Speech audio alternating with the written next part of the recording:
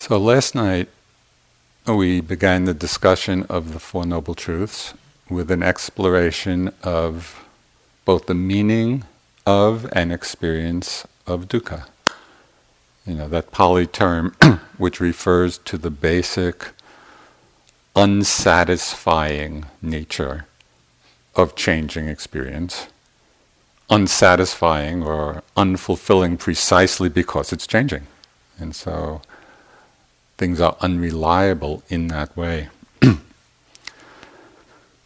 So tonight continue the exploration of the Four Noble Truths with a discussion of the cause of dukkha, which is the second Noble Truth. Now this, bhikkhus, is the noble truth of the origin of dukkha. It is this craving which leads to renewed existence, accompanied by delight and lust, seeking delight here and there. That is craving for sensual pleasures, craving for existence, craving for non-existence. So the Buddha is laying out craving as being the cause of suffering and laying out the domains of craving.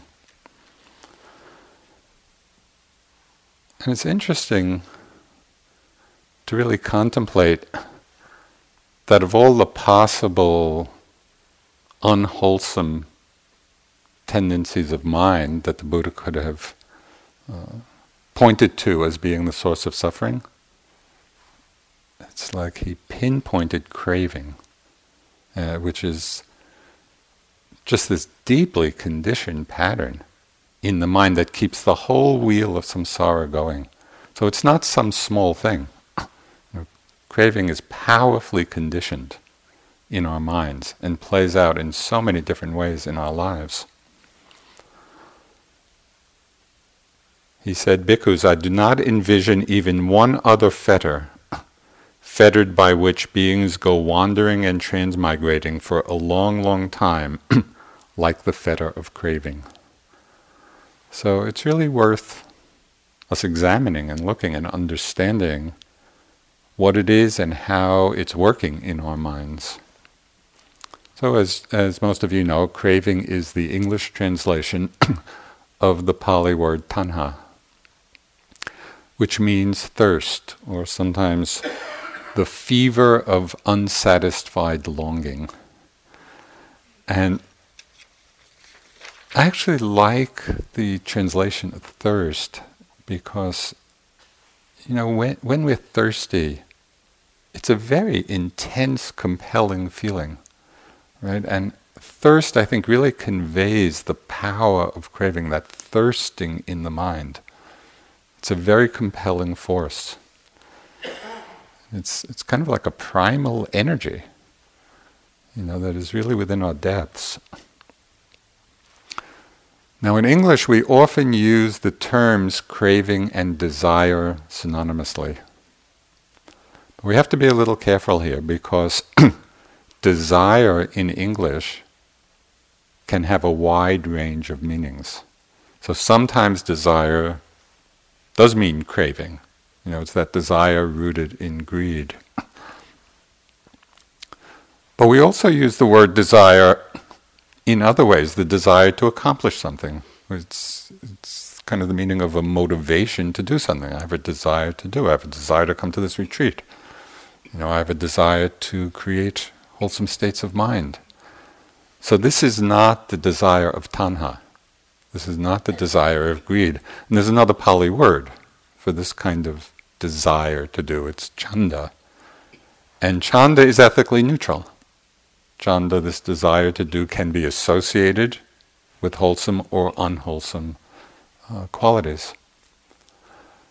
So it's just to know when we talk about tanha or craving, and tonight I'm going to be using them synonymously, craving and desire, but keep in mind, as you understand what it's about, that we also use the term desire for other states.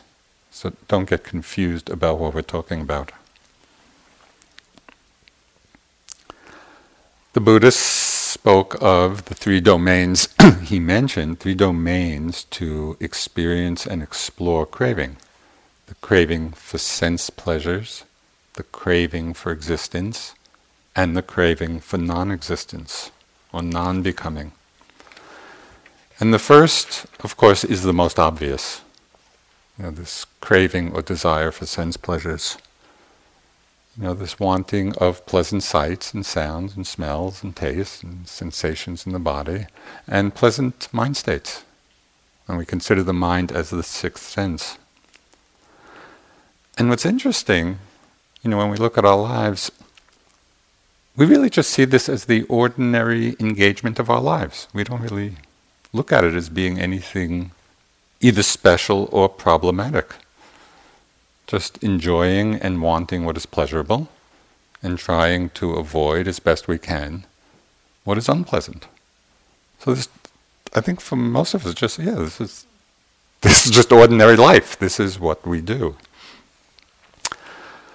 But the Buddha, as a bodhisattva, he wasn't just an ordinary being going about his life. He asked of himself a very probing question by way of trying to understand. The first question he asked was, what is the gratification in the world? What is the source? What is the gratification? And as a young prince, according to the stories, he enjoyed all kinds of sense pleasures, all kinds of sensual delights. So these were not foreign to him. He was well versed, well experienced in the realm of sense pleasure. Then, as it's recounted in the sutta, he reflected, whatever pleasure and joy there is in the world, this is the gratification in the world. The pleasure and the joy that we experience.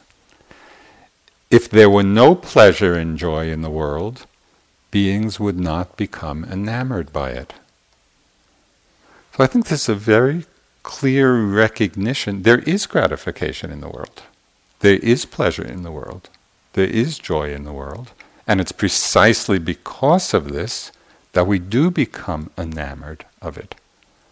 So this is just a kind of a realistic assessment of the nature of our experience. It's precisely because there is gratification that we desire and crave these sense pleasures. But rather than simply listening to the Buddha's words about this and just letting it go by as Buddhist philosophy or theory about life, we can really follow his lead and ask ourselves the same question. For ourselves, in our own experience, what is the gratification that we find? What sense experiences are we enamored of? And when we look in this way, we see that our gratification and cravings come in a wide assortment, both of frequency and intensity. On one level, on one end of the spectrum, there might be obsessive cravings that really consume our lives. And either we've experienced it in ourselves or know of people, who have these obsessive desires. Could be addictive desires for food, for sex, for drugs, for alcohol, for success, for praise, for wealth, for possessions, for fame, for comfort. There can even be an obsessive desire for love. And so we just want to look at our own experience. What is it that we're enamored of? What is it that we're craving? It's interesting, much of the world's great literature is precisely about these obsessive cravings. And because they're such a powerful force and they can be so consuming of people's lives. And in many ways, our culture just encourages this. saw one, this is quite a while ago, I saw one advertisement that probably wouldn't happen now, but years ago there was an advertisement for cigarettes, and this very beautiful woman and handsome man standing, and in lush surroundings, and the caption was, "I don't let anything stand in the way of my pleasure." And that's the message. Or there was a storefront sign, "Don't let your desires pass you by." Or I've so much email spam, increase your desire and get this or that, as if somehow all of that's a good idea, that we should be working to increase our desires. So that's the message, that is in our culture a lot. Or we may have the same kind of desires, for these variety of things, but not necessarily on an obsessive level. But still, perhaps as the driving force behind many of our actions. And it's worth seeing how much of our life energy is devoted to getting this or that sense pleasure. So this is something we want to look at, we want to explore. What moves us? What kind of desires move us to action? We can also notice craving just as a quickly passing thought in the mind. And I found this really interesting, and it's very clear on retreat. Sometimes, I can be on retreat and I'm sitting and walking, and the thought will come, "Oh, a cup of tea would be nice." And I just watch the thought come and go and take a few more steps. "Oh, a cup of tea would be nice." A few more steps. Comes and goes, comes and goes, comes and goes. Go for the cup of tea. It's like a little desire with a deep root. And it's really interesting. It's like the blade of grass that comes up through cement. It can be a very small thing with this amazing force behind it. And it's very illustrative just of the power of craving in the mind. It's not an insignificant force. It goes very deep.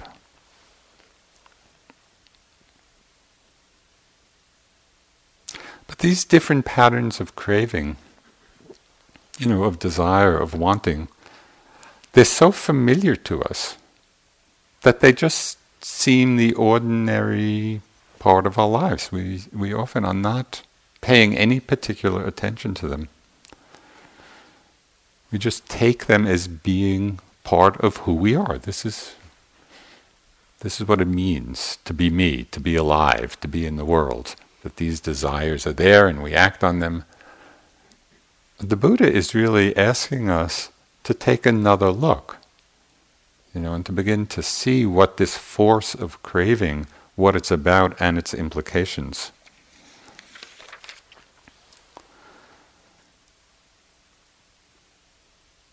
So during the day, while you're here on retreat and are relatively undistracted, just begin to notice what are the things that you become enamored by.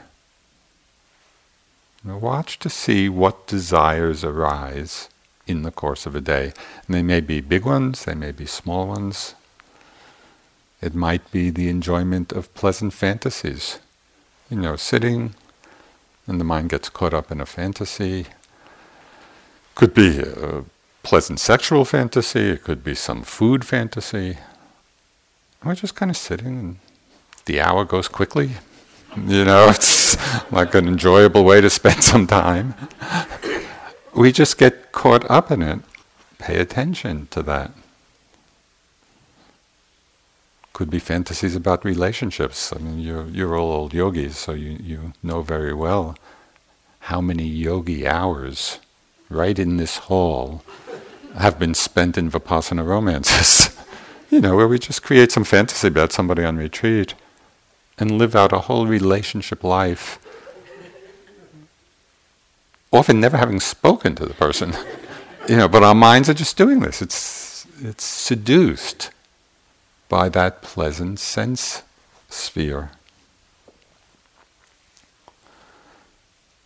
At some point of investigating and being mindful and noticing all this, we might resonate with the Buddha's words. Whatever gratification there is in the world, that I have found. That's kind of a definitive statement. So can we resonate with that, or are we still holding out hope for some new and exciting sense pleasure that will finally gratify us? Or do we feel, yes, I know this. I've been through the whole round of these sense pleasures. Whatever gratification there is in the world, that I have found. I know, I understand this. So we just want to examine our own experience of this. But the Buddha didn't stop, with that question. He asked the next probing question in his investigation. Bhikkhus, I set out seeking the dangers in the world. So first he was looking at the gratification in the world and where it comes from. And then what are the dangers in the world? And danger is one translation of the Pali word adinava. I don't know if I'm pronouncing it correctly, but...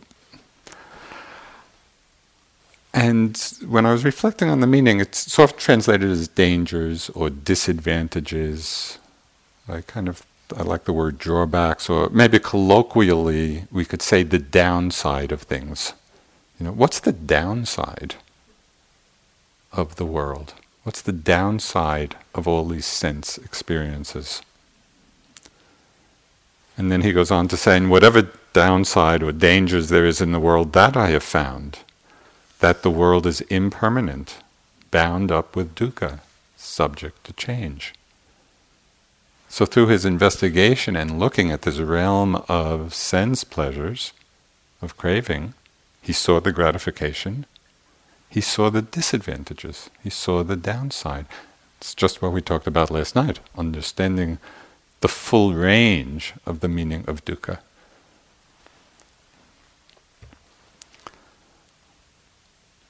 But how many of us, when times are good, when we're enjoying ourselves, and just all the various joys and pleasures that come in life, how many of us have the prescience and foresight and interest in times of those enjoyment to ask ourselves, as the Bodhisattva did, well, what is the downside of this? I think maybe not so often. We become enamored of the pleasure, of the joy, and we're just lost in the enjoyment of it, and we forget to look further. We forget to really investigate on a deeper level.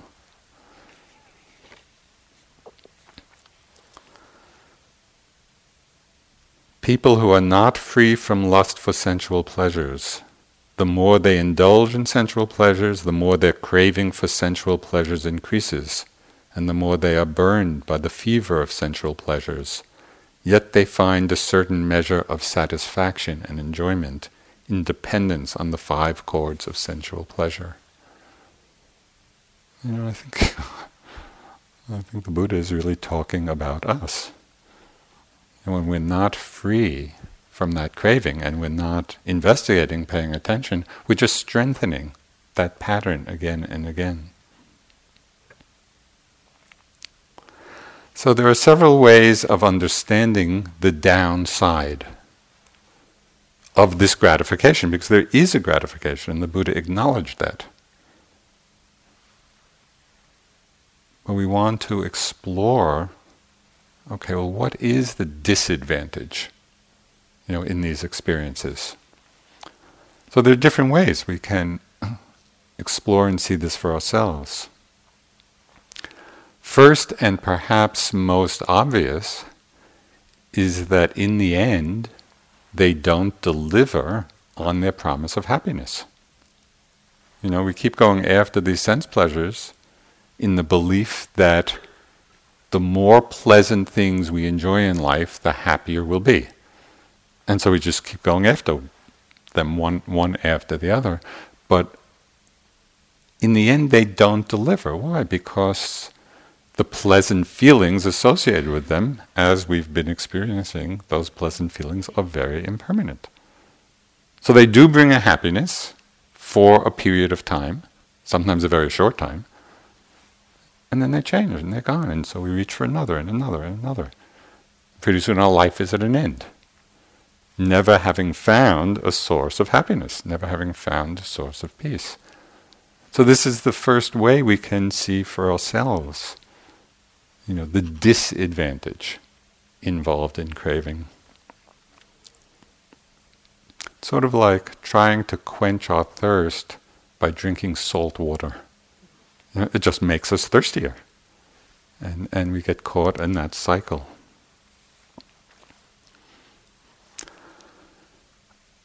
This is not theoretical. In our lives, how many sense pleasures have we already enjoyed? Just numberless. They can't be counted. We have really experienced the gratification of the world.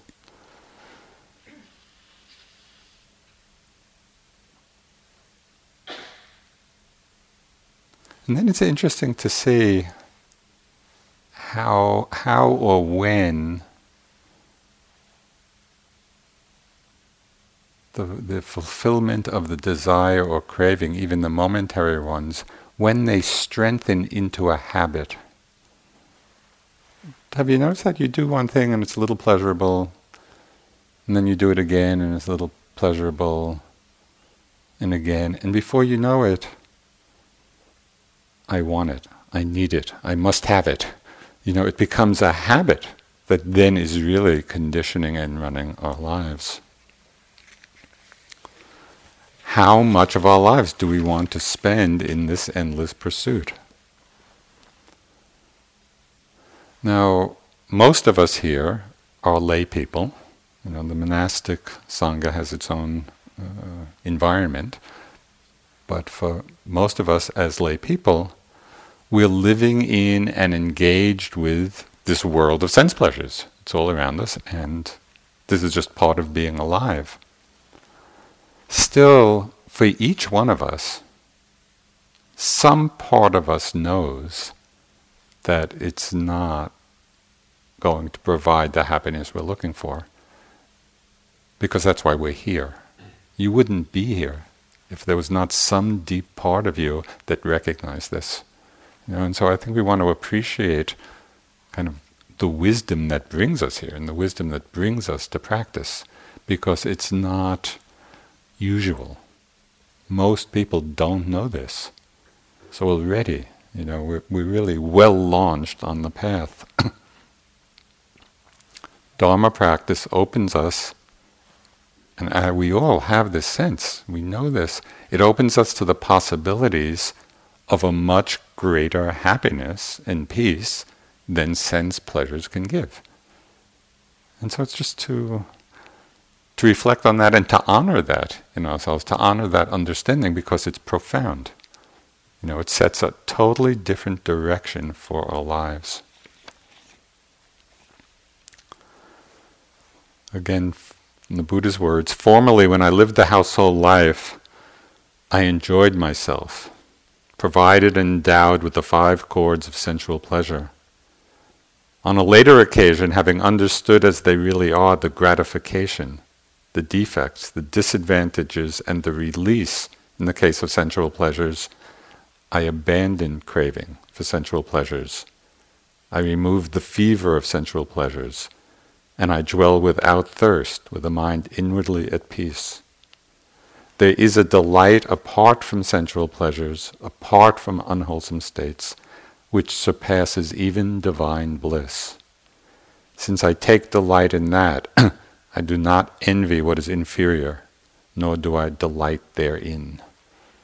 And we've all had glimpses of this. Obviously we haven't yet accomplished the full realization of it, but we all have that sense, there is a peace, there is a happiness, which is much deeper, much more profound than this endless pursuit, of seeking pleasant sensual feelings.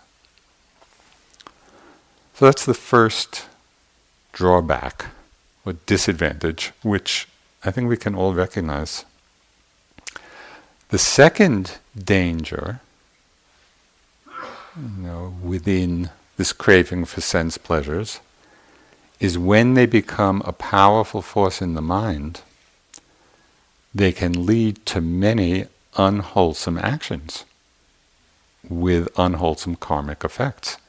And so when we're involved with that degree of craving for sense pleasures, which lead us to do unwholesome things, we're just sowing the seeds of our own suffering. And so this is a real danger that we want to become aware of. And it's interesting to see this happening both on an individual level in our lives, but also on a national level.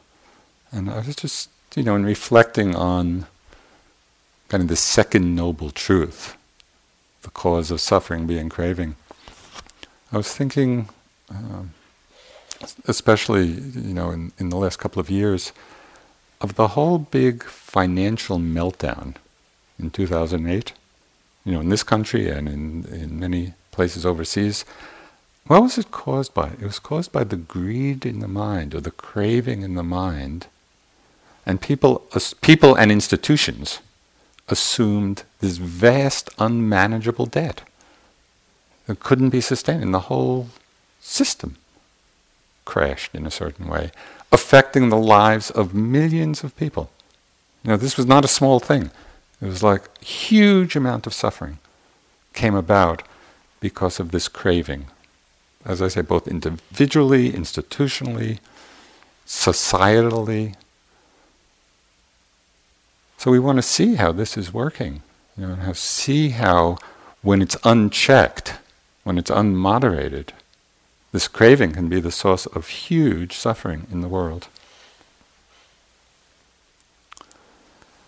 We can also experience the downside of craving right here, just in the way we practice. And I think this is really important to begin to explore. Have you noticed any times of expectation in the mind? When you're sitting or walking and there's just an expecting or wanting or craving something to happen.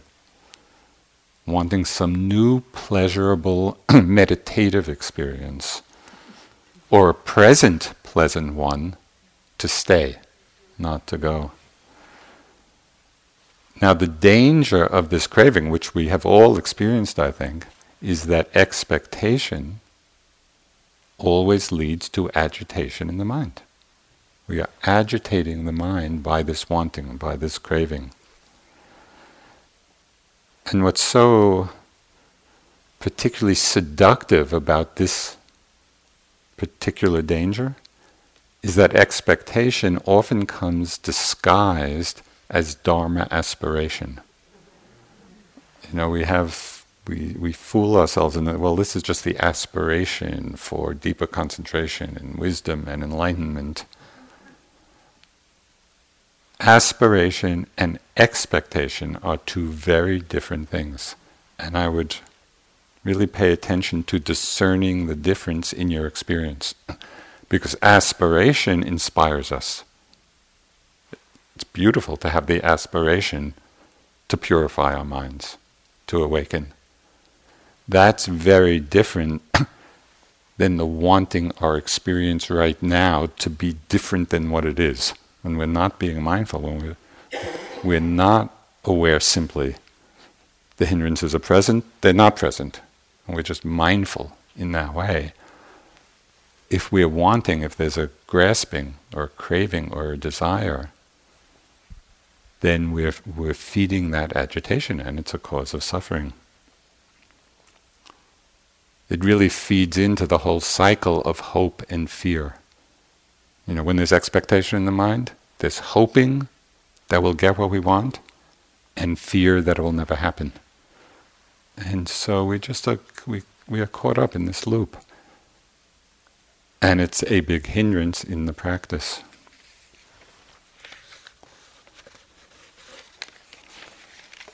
This expectation, this expecting mind, this wanting, this particular kind of craving, can also feed the comparing mind, where we're comparing ourselves with other yogis. You know.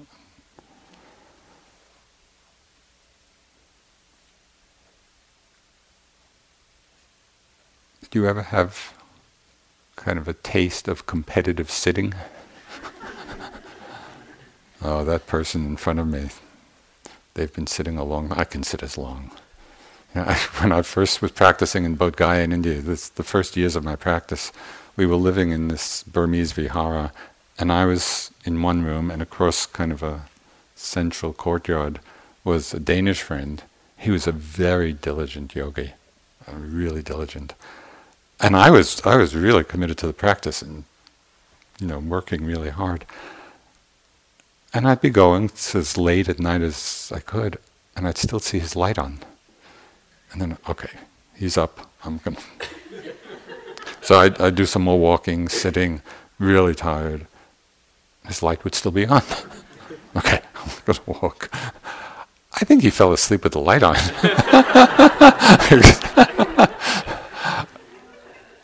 It wasn't... maybe that motivation had some use. I did practice a little bit more, but it really was not a very skillful motivation in the mind. So it's just to watch how expectation can just feed into the comparing mind. The good news about this downside of things, seeing the disadvantages or the dangers, there's actually an upside to the downside. And this was the third reflection that the Bodhisattva have. If there were no downside or drawbacks in the world, beings would not become disenchanted with the world. If there were no drawbacks and no dangers in the gratification that we find, then we would not become disenchanted. But because there are drawbacks or dangers in the world, beings become disenchanted with it. Now it would be very illuminating to just watch your reactions in hearing these teachings. How does the mind respond when it hears words like drawbacks, downside, dangers, disenchantment? When we hear those words, do we kind of have a reaction? That sounds a little gloomy. Not so appealing to us. Or do we have a sense of openness and relief in actually seeing the truth of things, seeing how things are? So we just want to pay attention, when we hear all the teachings, to see how we're receiving them, and if we're really understanding the freeing aspect of them. I think it's very helpful to understand the word disenchantment. Because commonly used, people might, that's not a very good state. But actually, disenchantment is like waking up from the spell of enchantment. It's like the happy ending to all the fairy tales. Wake up from being enchanted. That's what's happening in our practice. We're waking up from the enchantment, from the seduction of the desire, of the craving in the mind. So when we see it in that way, it's tremendously opening and inspiring and freeing.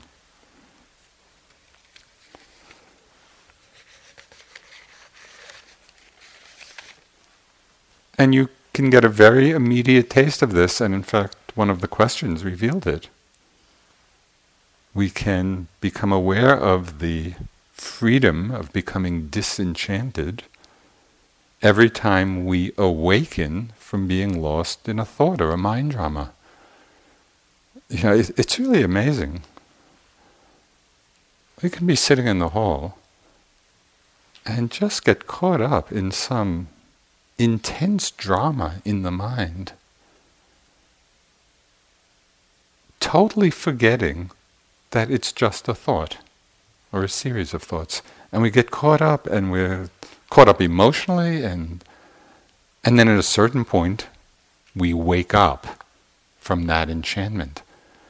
And you know, that sense of relief from the waking up, from the becoming disenchanted. And so pay attention to those moments, because it really reveals something about the freedom in the mind.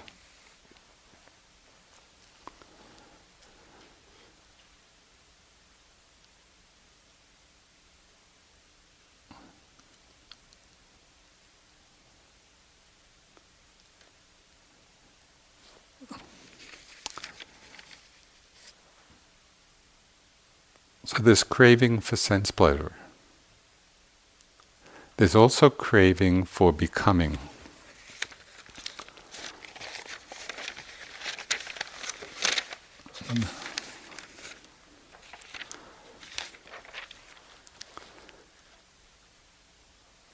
Craving for continued existence. And this is the basic and very deep urge to continue being. It's the desire for continued existence, particularly in pleasant circumstances. Now, we may or may not believe in rebirth and different planes of existence, although they are very much in the Buddha's teachings. But we can also watch this craving for becoming right here in our own practice and in our own lives.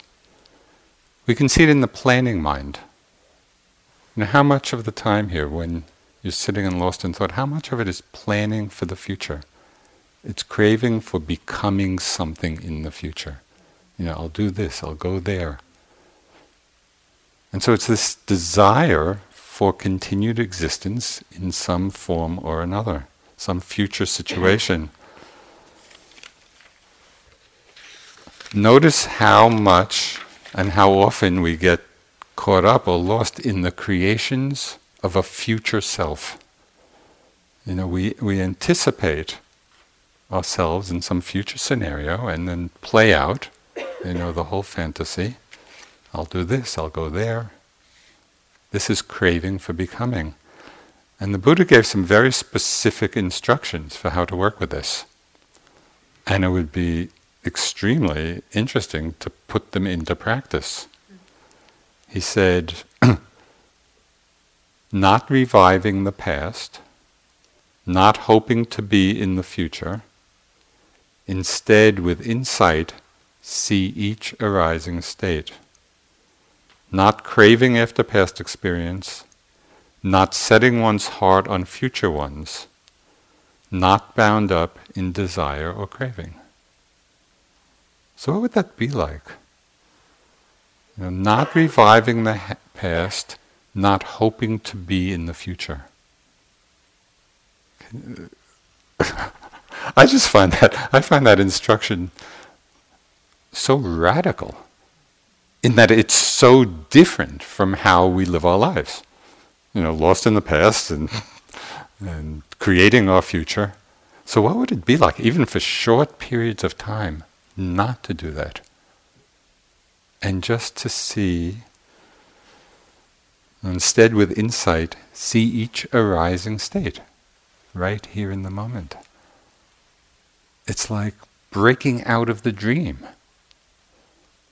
You know, to me it's really inspiring.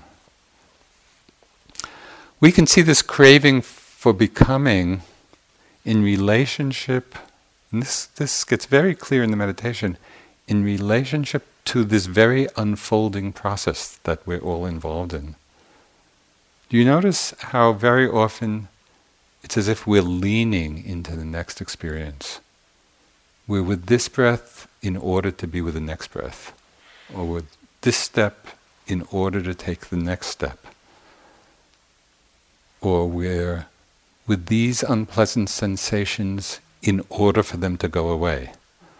Or we're with this emotion in order to deepen it, or in order to feel it more, whatever. So I call this tendency the in order to mind. You know, when we're with experience in order for something else to happen.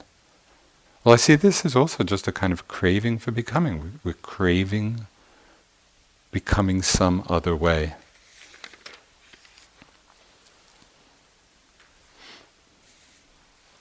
So the first type of craving is for sense pleasures. The second type of craving is craving for becoming or renewed existence.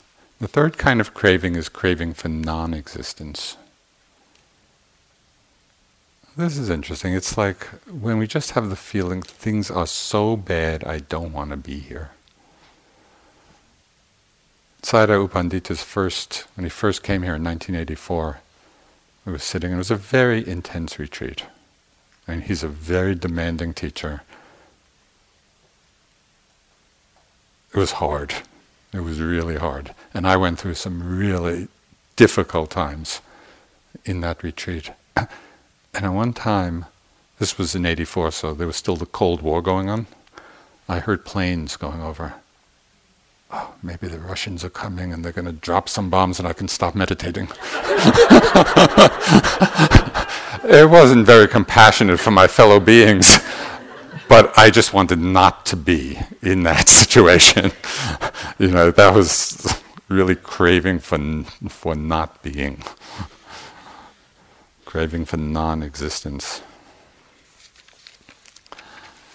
But what's interesting about this, and a very key point, is that this craving for non-existence, first, that it's very different than the realization of selflessness, two very different things, and no less than the craving for sense pleasures or the craving for becoming, craving for non-existence is equally rooted in the sense of self.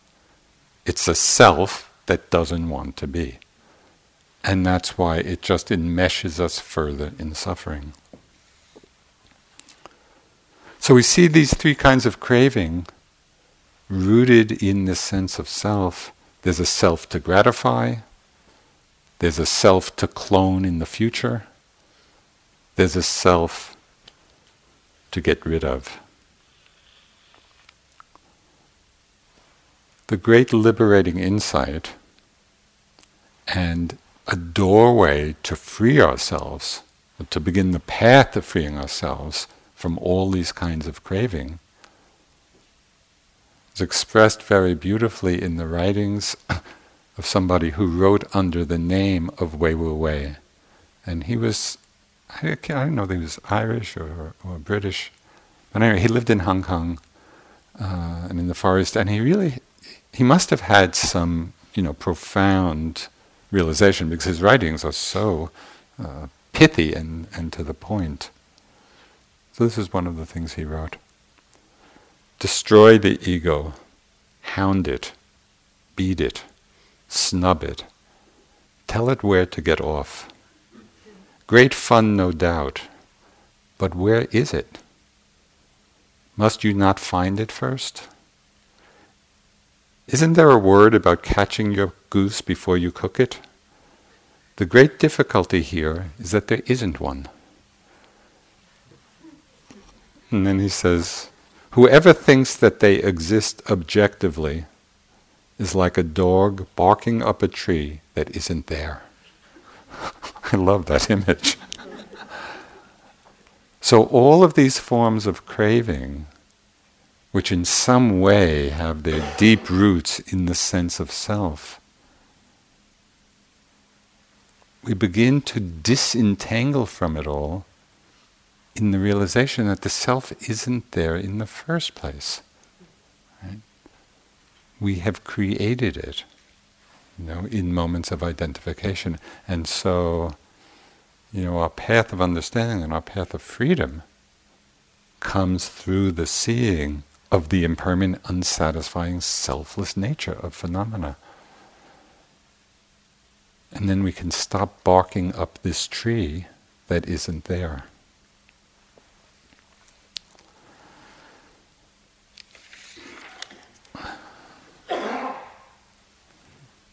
In some way, on some level, we could think of birth and death and existence and non-existence and self and other as the great defining themes of our lives. But on another level, it's just a dance of all these insubstantial appearances. What the Buddha called the magic show of consciousness. That's all that's happening. And, as our practice unfolds, we see this more and more clearly. And so the Buddha, on the night of his enlightenment, he sat under the Bodhi tree, and it said that just as the morning star appeared in the sky, his mind opened to a full understanding of these Four Noble Truths. And it said that the words that first came to his mind in this moment of awakening, what I think of kind of as his internal song of enlightenment, his song of awakening. It's the famous house builder quote, but the last two lines of it really point to what we've been talking about. Said, realized is the unconditioned, achieved is the end of craving. Right? And this points us to the third noble truth. The first noble truth is the truth in understanding the truth of dukkha.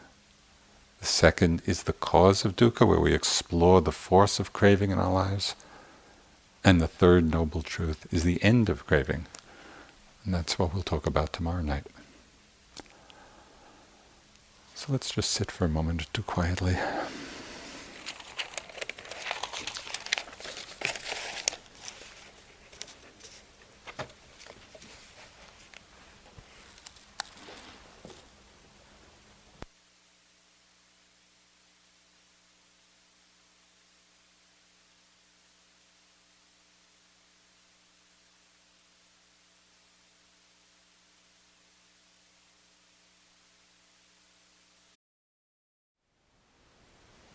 Thank you for listening.